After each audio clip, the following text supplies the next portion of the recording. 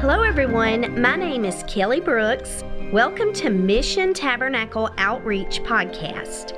We will be beginning a new series today entitled Prophets of Old. The first prophet we will be looking at is Ezekiel. Ezekiel was one of the great prophets of the Old Testament. He was one of the Jewish exiles who settled at Tel Aviv. He resided on the banks of Chebar in the land of the Chaldeans. He was probably carried away captive with Jehoiakim about BC 597. In the 5th year of his captivity, he was called to become a prophet. In the story of Ezekiel, we read in chapter 3 where the Spirit took him up and he heard behind him a voice of a great rushing. The Spirit lifted him up and took him away to the land of the captivity.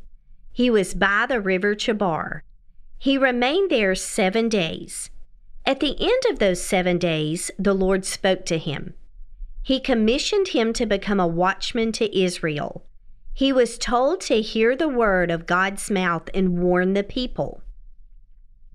In the ancient world, watchmen walked the walls in order to spot any hostile action against the city. They were also there to give word to the king of any person approaching the city wall. Ezekiel was called to be this man, only he was a watchman for their souls. The Lord told Ezekiel, "When I say to the wicked, 'You shall surely die,' and you give him not warning, nor speak to warn the wicked from his wicked way to save his life, the same wicked man shall die in his iniquity, but his blood I will require at your hand."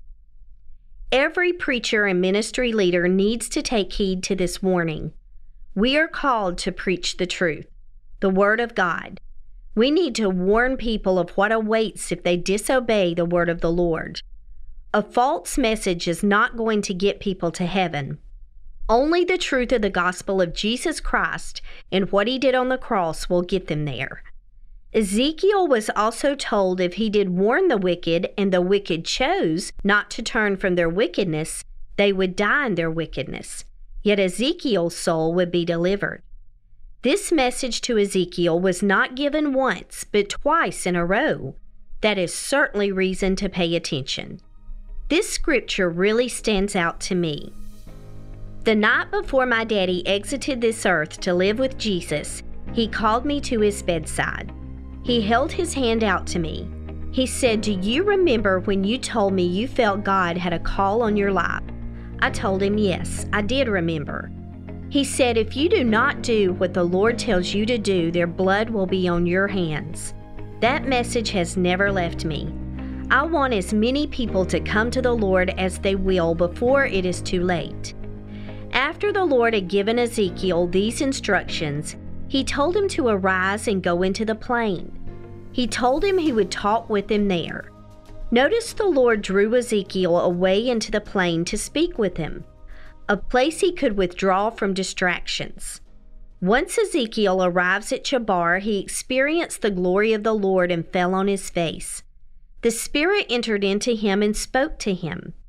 The Lord told Ezekiel to go into his house and shut himself in. The Lord warned him that the people would put their hands on him and bind him. He was told not to go out among them. The Lord would not allow him to speak. He told Ezekiel that they were a rebellious house. He told him that he would open his mouth and gave him instructions as to what to say. The message was, "He who hears, let him hear, and he who forbears, let him forbear, for they are a rebellious house." The Lord is full of grace and mercy. He gives us so many chances to accept him and live for him. We have the choice if we will choose to serve him or deny him. My prayer today is that everyone listening to my voice will understand that heaven is real. Hell is real as well. When our lives on earth are over, we will be present in one or the other. There are only two options. The only way that we can make it to the kingdom of heaven is by accepting Christ as our personal Savior.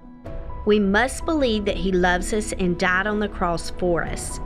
Romans 10:9 and 10 tells us that if you shall confess with your mouth the Lord Jesus and shall believe in your heart that God has raised him from the dead, you shall be saved. For with the heart man believes into righteousness, and with the mouth confession is made unto salvation. He goes on to say that if we believe on him, we shall not be ashamed. Once we have been told the truth, there is no excuse for us not to accept Christ. I would love to pray with you today and walk you through the prayer of salvation. The amazing thing about Jesus is he hears you whenever and wherever you pray. I am going to lift you up in prayer today.